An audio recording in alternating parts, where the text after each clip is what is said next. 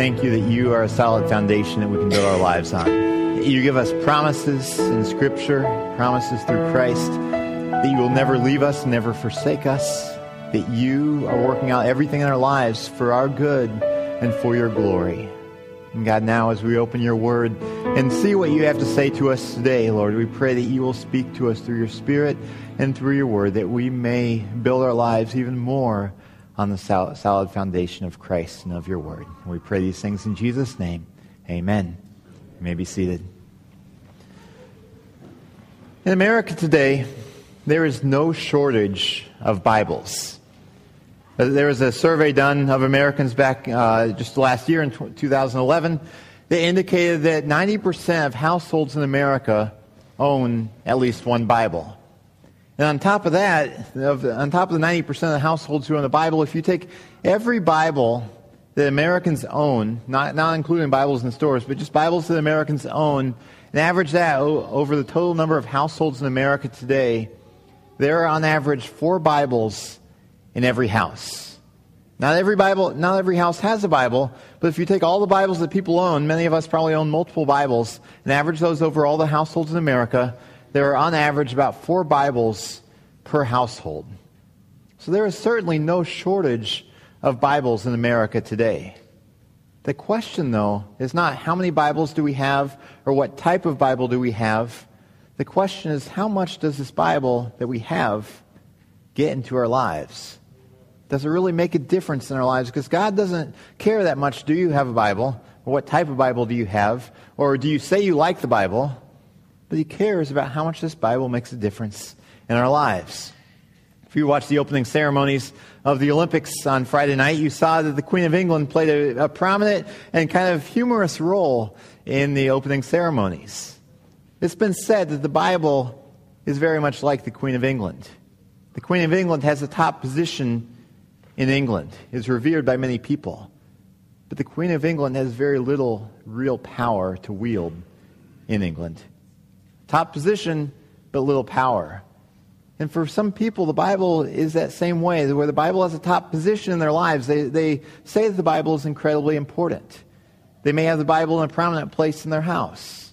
They would get upset if someone starts speaking badly about the Bible or questioning the authority or the reliability of Scripture. But then comes the question, does the Bible have any real authority in your life? Is it really soaking into you, making a difference? Because again, God intends that the Bible isn't just something that we revere or say that we like or defend, but that the Bible really makes a difference in our day-to-day lives. Today I want to turn our attention to a passage out of Psalms in Psalm chapter 1. I invite you to turn there in your Bibles. If you didn't bring a Bible with you, there is one in the pew or the chair in front of you. We're looking today at Psalm 1, which is a passage of Scripture that talks a lot about being passionate about God's Word. Not just about revering God's Word, but about making God's Word a significant part of your life. Today we're in the 5th of 6 weeks of the Text Message series. Text Message is all about what we believe about the Bible and why we believe it. The first week we talked about the inspiration of Scripture, about how God spoke through human authors to bring God's Word into human language that we can understand. The second week we talked about canonization, which is about how do we get the 66 books which are in the Bible.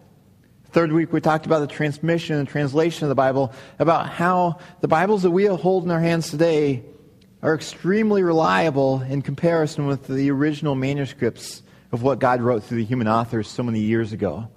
Then last week we talked about the topic that's called illumination, which is how God has given us the Holy Spirit to drive the Bible, the content of the Bible home in our own lives, helping it make sense to us, helping show us that it's true, but even more than that, helping impact us with the reality that the Bible should have implications on our daily lives. And today and next week we're going even deeper in terms of how the Bible should really be a part of our day-to-day, moment-by-moment lives. So I invite you to follow along in your Bible as I read Psalm 1, all 6 verses of it. It's not long, but we're going to read the whole thing. It says, "Blessed is the man who does not walk in the counsel of the wicked, or stand in the way of sinners, or sit in the seat of mockers. But his delight is in the law of the Lord, and on his law he meditates day and night. He is like a tree planted beside streams of water, which bears its fruit in season, and whose leaves do not wither. Whatever he does prospers. Not so the wicked. They are like chaff that the wind blows away. Therefore the wicked will not stand in the judgment, nor sinners in the assembly of the righteous. For the Lord watches over the way of the righteous, but the way of the wicked will perish. And as I said, this is a psalm that talks a lot about passion for God's Word, and that's really what we're going to focus in on today. But first, I want to just give us a brief overview of the entirety of this psalm. The psalm is about a person. It uses the term man here, but it applies equally to men and women. It talks about a person who follows God specifically by applying God's Word to their lives. First of all, we see in verse 1 that this person doesn't follow ungodly influences. It says, "Blessed is the man who does not walk in the counsel of the wicked, or stand in the way of sinners, or sit in the seat of mockers." This person doesn't take their influence from the world or from ungodly things, but instead in verse 2 we see this person devotes himself to God's Word. His delight is in the law of the Lord, and on His law he meditates day and night. This person is passionate about following God, and the primary means that this person uses to follow God is by taking God's Word and applying it to his life. In verse 3, we see the outcome of applying God's Word to this person's life. He is like a tree planted by streams of water, which yields its fruit in season, and whose leaf does not wither. His life is fruitful. Now, we know from experience and from the rest of Scripture, this doesn't mean that life is always going to be easy, or that God was going to take away every single difficulty that we face. I know just looking out in this congregation this morning, I can point to a number of different people, even right now, who are experiencing significant difficulties in their life. It doesn't mean they're outside of God's will. It just means that we live in a fallen world where everything is not going to go exactly according to our plan. But we can trust that as we follow God, that He's going to work out these things in our lives to create some beautiful mosaic of our lives, to create character in us.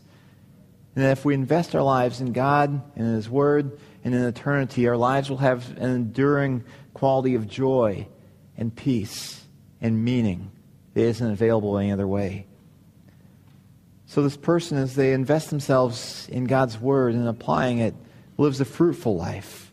But we see that contrasted with people who don't follow God in verses 4 and 5, that the wicked come to nothing. Wicked here is a metaphor or just a derogatory term, really, to speak about people who don't follow God. It says, not so the wicked. They aren't prosperous. They are like chaff that the wind blows away. Now, we don't talk that much about chaff in most of our society today, but the society where Psalm 1 was written was an agrarian society. There were many, many farmers. And this is talking about the process of harvesting using wheat. You see, when you harvest wheat from a field, you have to wait for it to dry. Especially back in that time, they would harvest the wheat, they would wait for it to dry, and then they would thresh the wheat on the ground. They would beat it hard on the ground, and this would begin to separate the little grain of wheat from the rest of the plant. The rest of the plant isn't needed. The husk, the holes around the seed, or around the wheat there, those things aren't needed. They need to separate the kernel of wheat from the rest of the plant. So they beat it on the ground, and then they take something that's kind of like a pitchfork. You see it in the picture there. They throw it up in the air in a windy spot, and the heavy kernel of wheat falls to the ground, and the rest of it, called chaff, flows away in the wind. And the psalmist says that's what it's like for people who don't value God's Word, who don't apply God's Word in their lives. They're like chaff that the wind is going to blow away. It says they won't stand in the judgment. It's talking about how when they stand before God, when this life is over, that rather than being invited into God's presence, they will ultimately be separated from God in hell. So the wicked come to nothing. And finally, in verse 6, we see the application of this passage of Psalm 1, that we really have a choice of two different paths. The psalmist says, for the Lord watches over the way of the righteous. That's one path, the way of the righteous that follows God and applies His Word. But then there's a second path of the way of the wicked, which will perish. It calls to mind Joshua 24:15, where Joshua says, choose for yourselves whom you will serve. And then he lists a bunch of ways of the nations around them. He says, you can follow them if you want, but as for me and my household, we will serve the Lord. We have a choice. If you boil all down into two different paths, the path that follows God and applies His Word, or path that may give lip service to God but ultimately follows our own way or the world's way. So that's a quick snapshot of Psalm 1, but I specifically want to focus today on verse 2 of this passage, where it says, "But his delight is in the law of the Lord, and on his law he meditates day and night." Because I believe this is really the crux or the focal point of the entire psalm. I want to really look at the two different phrases of verse 2. First of all, the part about delighting in the law of the Lord. Delighting in God's Word. This idea of delighting is to find pleasure in something, to be thrilled about something, to be captivated by something, to enjoy something. To delight in something is to be happy about it, to savor it. But it's kind of shocking at times when we look here and see this word delight applied to God's Word, to the law of the Lord. I mean, we know what it is to delight in other things in life, to delight in a nice chocolate dessert, or to delight in, if you like cars, in a nicely restored 1960s muscle car. We may know what it's like to delight in the opportunity to curl up on the couch with your favorite book and a nice cup of coffee. You may know what it is to delight in a Packers victory over the Bears. There are a lot of things that we delight in, aren't there? But to delight in the law of the Lord, that's something that seems like a bit of an oxymoron. How do we really delight in God's Word? I find many people who really don't find any delight, any joy, any happiness in things that are related to God or to church or to Scripture. It's quite common to have conversations with people where they recount bad experiences they had sometime earlier in life, where they felt like religion got shoved down their throat by parents or by a church or by a school. And now, even though they still see that, God may be important, they really don't have any warm and fuzzy feelings towards God and the church. They really want little to nothing to do with God, the church, or Scripture. And even for the rest of us for whom Scripture and God and church have positive connotations, I think it can still be challenging at times to really see God's Word as a source of delight on the same level of delight that we receive from chocolate or from a Packers victory or from something else. But the psalmist says here that his delight is in the law of the Lord. What does it mean to delight in the law of the Lord? When we think about laws that we have in our land, I mean, do we really delight that the speed limit around Port Washington is 25 miles an hour? Do we really delight that there is a law that says that when we go out on the highway that we have to follow a speed limit of 55 or 65 miles an hour? Do we really delight that there are laws that say that shoplifting is illegal? Now, I'm not saying that all of us want to go out and steal from stores, but are these really sources of delight? Do we really jump up and down and say, hooray, there are these laws out there? I mean, these laws are good. We probably acknowledge they're good for keeping the order of society and protecting us. But do these laws really bring us delight? So what does it mean when the psalmist says that this person who says is blessed, who has God's stamp of approval, delights in the law of the Lord? I think we need to understand what this idea of the law of the Lord is all about. This law is the Hebrew word Torah. You may have heard of that word before as it relates to the first 5 books of the Bible. Moses wrote the first 5 books of the Bible: Genesis, Exodus, Leviticus, Numbers, and Deuteronomy. And these first 5 books of the Bible are sometimes called the Torah. But when the psalmist refers here to delighting in the law of the Lord, the Torah of the Lord, he's not just talking about the first 5 books of the Bible. He's talking about Torah in its broader context, which is talking about general instructions that come from God in His Word. It's quite equivalent with saying delight in God's Word, delight in the law of the Lord. Because this book contains teaching from God that leads to life. And that is a reason to delight in God's Word. I think of Psalm 119, verse 105. Is a reason to delight in God's Word, where it says, "Your Word is a lamp unto my feet and a light for my path." We can delight in God's Word because it shows us a path that we ought to follow in life, that keeps us from stumbling, that keeps us from going in bad directions that are going to lead to regret or shame later on. God's Word can be a lamp and a light that leads us in a good path. I think of Matthew chapter 4, where Jesus says that man doesn't live on bread alone, but on every word that comes from the mouth of God. That just as food is our physical sustenance and nourishment, so is God's Word spiritual sustenance and nourishment that can carry us through life. And that is a reason to delight in God's Word. I think of 2 Timothy chapter 3, where Paul says that all Scripture is God-breathed and is useful for teaching, rebuking, correcting, and training in righteousness, so that the man of God may be thoroughly equipped for every good work. Paul says there that Scripture is useful for guiding us so that we may be equipped to do God's will in our lives, thoroughly equipped. These are reasons for rejoicing in God's Word. And I think also of John chapter 6, where Jesus was going along in his ministry. He had a large crowd following him. And all of a sudden, Jesus said some things that were kind of hard for the crowd to digest. So a bunch of the people who had been following Jesus turned away and went back home. They said, Jesus, this is too hard. We don't want to associate with this anymore.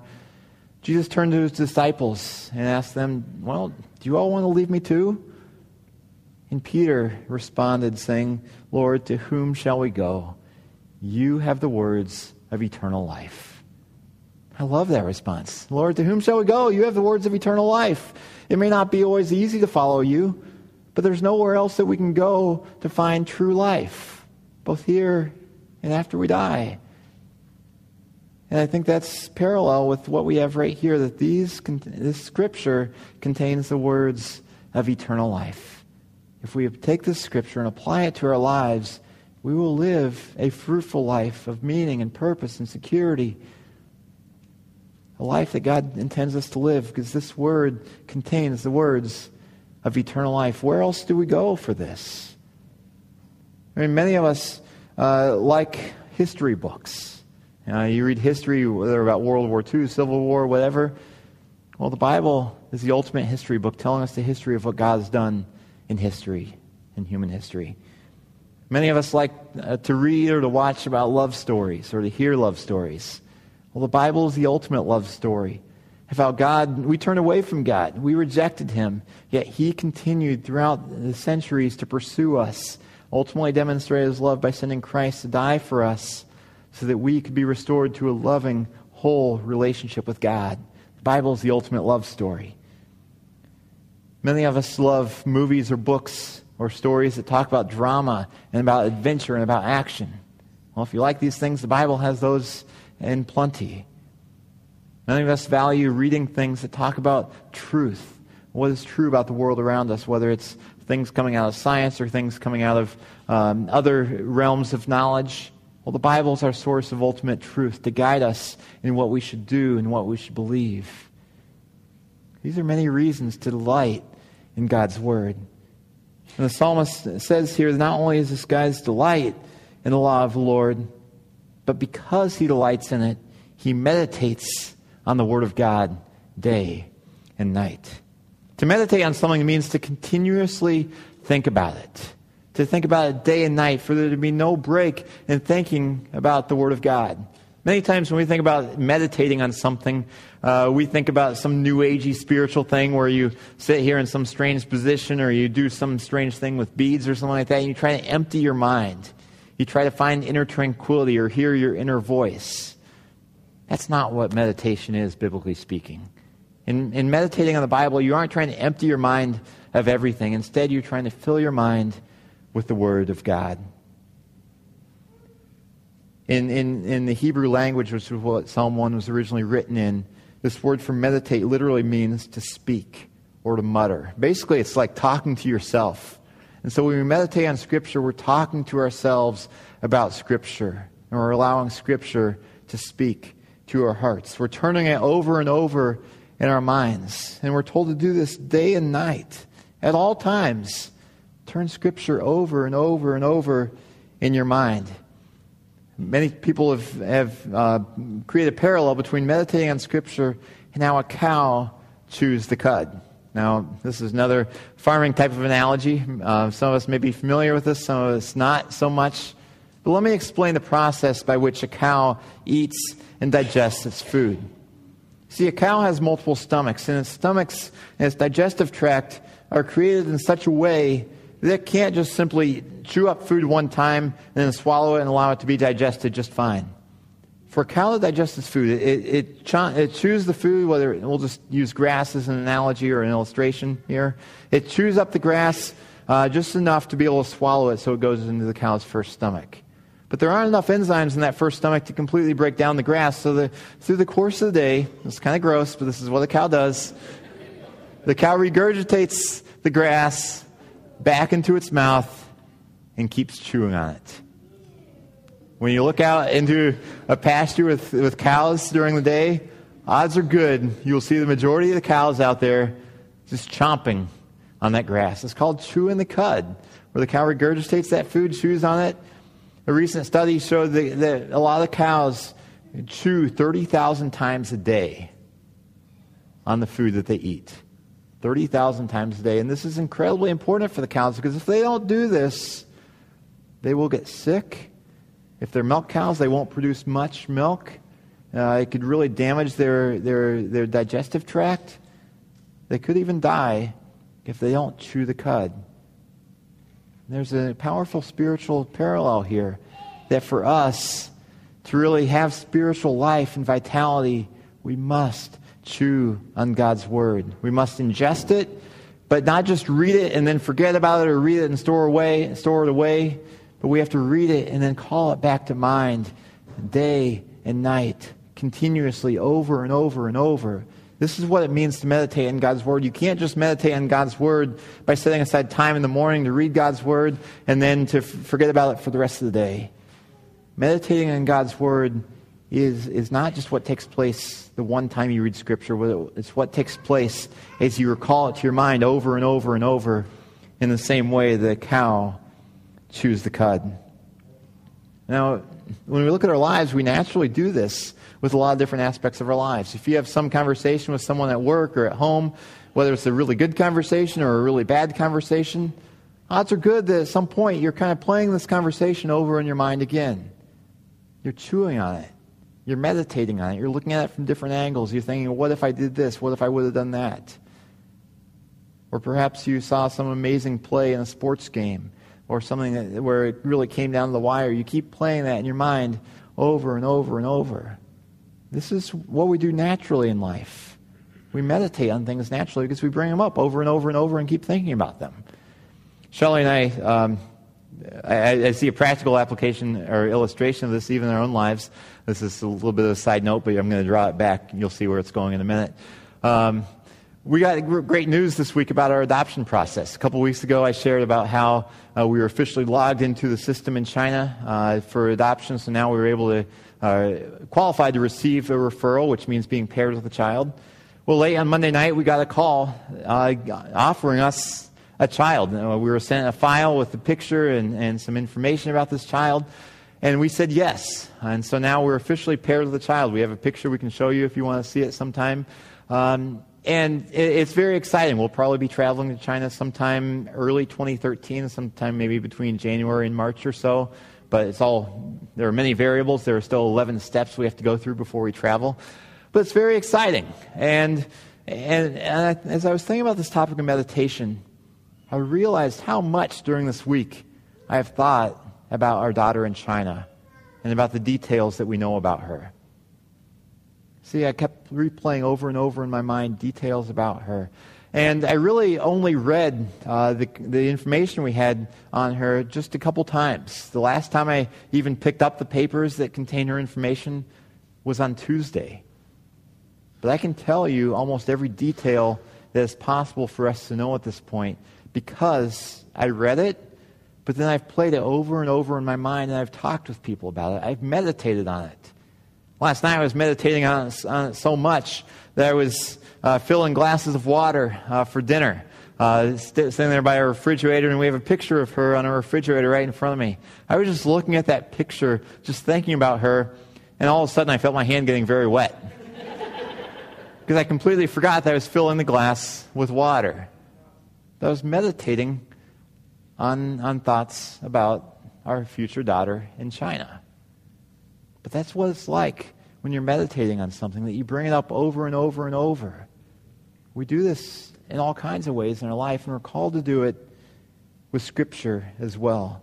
I think of Deuteronomy chapter 6, where it says, love the Lord your God with all your heart and with all your soul and with all your strength. These commandments that I give you today are to be upon your hearts. Impress them on your children. Talk about them when you sit at home and when you walk along the road, when you lie down and when you get up. Tie them. Remember, this is talking about God's word, God's commandments, God's instruction that he gives us. He says, tie them as symbols on your hands and bind them on your foreheads. Write them on your door frames of your houses and on your gates. He's telling us in everything we do, think about the Word of God, turn it over and over and over in our minds, and also talk about it with others. Because as we do this, just as I learned this week with our daughter in China, you will begin to internalize it and remember it throughout the day. This is what we are called to do in our lives. Now, in closing today, I want to give us a few practical tips for how we can meditate on God's Word. Now, the first one, which may seem kind of obvious, but I don't want to assume it at all. The first tip is to find a Bible that works well for you. Find a Bible that works well for you. Different Bibles speak to different people in different ways. There are different translations out there, as we talked about a couple weeks ago. My encouragement to you is to find a Bible that makes sense to you as you read it. Oftentimes when I'm recommending Bibles to people, if they haven't read the Bible much before, I don't recommend the King James Version. I mean, the King James Version is good for people who are accustomed to that language, but it's kind of an older type of language, outdated language that we don't use that much in today's culture. So I found that to be a barrier for some people, is they want to read Scripture, but they're reading in a language they really don't understand anymore. I oftentimes also recommend for people who are just starting out reading Scripture, get a study Bible. A study Bible is usually one of those thicker Bibles that has notes in it that explains what's being talked about in Scripture. So that way when you have questions, you can find immediate answers. But I encourage us to find a Bible that works well for us, that we can understand. Because if we want to meditate on Scripture, it's going to mean that the Bible becomes a good friend and a trusted companion of ours. I mean, you can see my Bible, it's been well used. It's held together by tape. I want to encourage you to find a Bible, too, that you like and that works well for you. Because that's going to be one of the first keys, because you're going to be spending some time in Scripture if you're going to meditate on it. The second step in the process is to ask God to help you delight in His Word. Now, if we're honest with ourselves, many of us will say, I know I should delight in God's Word, but I really don't. At least not as much as I delight in things like chocolate or in Packers games or in spending time with my children or my family. It's all right to be honest about that. I have a feeling that even the psalmist who's writing this right here had times where he or she did not delight in God's Word fully. Rather than trying to cover that up, we need to be honest with ourselves, with God, with others, saying, you know what, God, I don't delight in your Word as much as I should. Please help me delight in your Word more. That's a prayer that God delights in answering. So pray that God will help us delight in His Word. Now, the third step is to find a place in your day to take the first bite of Scripture. This first bite goes back to this idea of chewing the cud. When you see cows eating, they are not moving while they eat. I mean, they stop one place, bend their heads down, and take some big mouthfuls of grass. In our society, we are moving so quickly. We're go, go, go, go, go. We do everything on the fly. That is not a recipe for being able to meditate on God's Word. We need to find some time in our day, preferably earlier in the day, that we set aside to take that first bite of God's Word. Because you think about the cow. If he doesn't take that first bite, he doesn't have anything to chew on through the course of the rest of the day. Same for us. If we don't find a time in our day to read Scripture earlier in the day, probably, we aren't going to have anything to chew on for the rest of the day. So set aside some time in our day, or preferably early, to read Scripture, even just for 5 or 10 minutes starting out. And our fourth way to begin to meditate on God's Word is to find a way to memorize it. Now, you may be thinking at this point, okay, it's hard enough for me to find just a few minutes to read Scripture. How in the world do you expect me to memorize Scripture? I know that's going through the minds of many of us here today because I've had conversations like this. And that's one of the first things that comes to people's mind. It's, I can read it, but I've tried and I cannot memorize Scripture. But I want to challenge us to find a way to memorize Scripture. Because if we don't have something inside of us, if it's not in our minds, there's no way we're going to be able to recall it back there to think about it and meditate on it later on. We have to get it there in the first place. And one of the best ways to meditate on Scripture is to begin by memorizing it so that we can recall it to mind throughout the course of the day. Let me give you a couple of practical ways to memorize Scripture, a couple of strategies. One is a Scripture memory program. There are many Scripture memory programs out there, but there's one program I've been doing for probably 7 or 8 years or so. I'm not going to say it doesn't require any discipline, because it does. But the program that I use requires me to, I choose a verse of Scripture I want to memorize, and then I recite that verse once a day for 7 weeks. And then once I finish that, then it transitions to a different part of a chart that I follow, and then I say it once a week for 7 months. And by the end of that 7 months, it is ingrained in my mind. I find if I just try to memorize it for a few days or a few weeks at a time, I end up forgetting it before long. But if we can do it over a longer period of time, we'll remember it. And I said I've been doing this for 7 or 8 years. A friend introduced this to me, and it has changed my life. I have little boxes I check each day. I mean, this, if you ever wonder, how does Brandon know Scripture? This is it. I mean, a lot of people say, well, wow, you just know a lot of Scripture. They think it was through seminary they learned a lot of Scripture. Or because I'm a pastor, somehow I magically downloaded the Scripture. But you have to understand that the way you learn Scripture is the way you learn anything else. It's through work and through perseverance. It's not like I have some special gift that allows me to automatically know Scripture just because I'm a pastor or something like that. It's through the course of years and years of reading Scripture on a daily basis and working at memorizing Scripture. That's how you get to know it. I mean, we all know, contrary to what some children think, you can't just lay a book or a Bible under your pillow and absorb it through osmosis. It takes some work. But it's worth it. Because I'll say for me, memorizing Scripture has transformed my life and my walk with God and my confidence in what God says in His Word. Now, another practical step that you can take if you don't want to use that type of program, there's a website called fighterverses.com. Fighterverses.com is a ministry of Bethlehem Baptist Church up in Minneapolis. You can go check out that website. It offers a variety of different ways to memorize Scripture. It's a Scripture memory plan. You can buy note cards that are pre-printed with Scriptures, where it's one a week for several years. You can buy these note cards. You can look at the Scriptures online, or you can even download a special app for your phone that will have these Scriptures sent to you every week, so that you can look at them on a regular basis to begin to memorize them. These are a couple of practical ways to begin to memorize Scripture. And I firmly believe that if we want to be able to meditate on Scripture on a regular basis, we need to hide that Scripture in our heart to memorize it. I could share some illustrations from my own life of times where Scripture comes to mind and is very applicable in times where I need motivation or in times where I need to serve in my home a little bit more. Scripture that I've memorized is incredibly helpful for motivating me in those times. Now, you may still be thinking in your mind, okay, how in the world will I have time to memorize Scripture? I don't have any free time in my day to do that. Well, let me ask you a series of questions. How much time do you spend on Facebook each day? I will bet that there are many of us here who spend upwards of 30 minutes, 45 minutes, an hour plus on Facebook every day. How much time do you spend with your cell phone every day? Texting, surfing the web, playing games? How much time do you spend on your kids' extracurricular activities that are optional, games, rehearsals, practices, plays, things that are good, but things that are still optional? How much time do you spend on hobbies, whether it's exercising or card making or golfing or gardening or work around the house or volunteering? How much time do you spend reading various forms of media, like the newspaper or magazines or websites or blogs?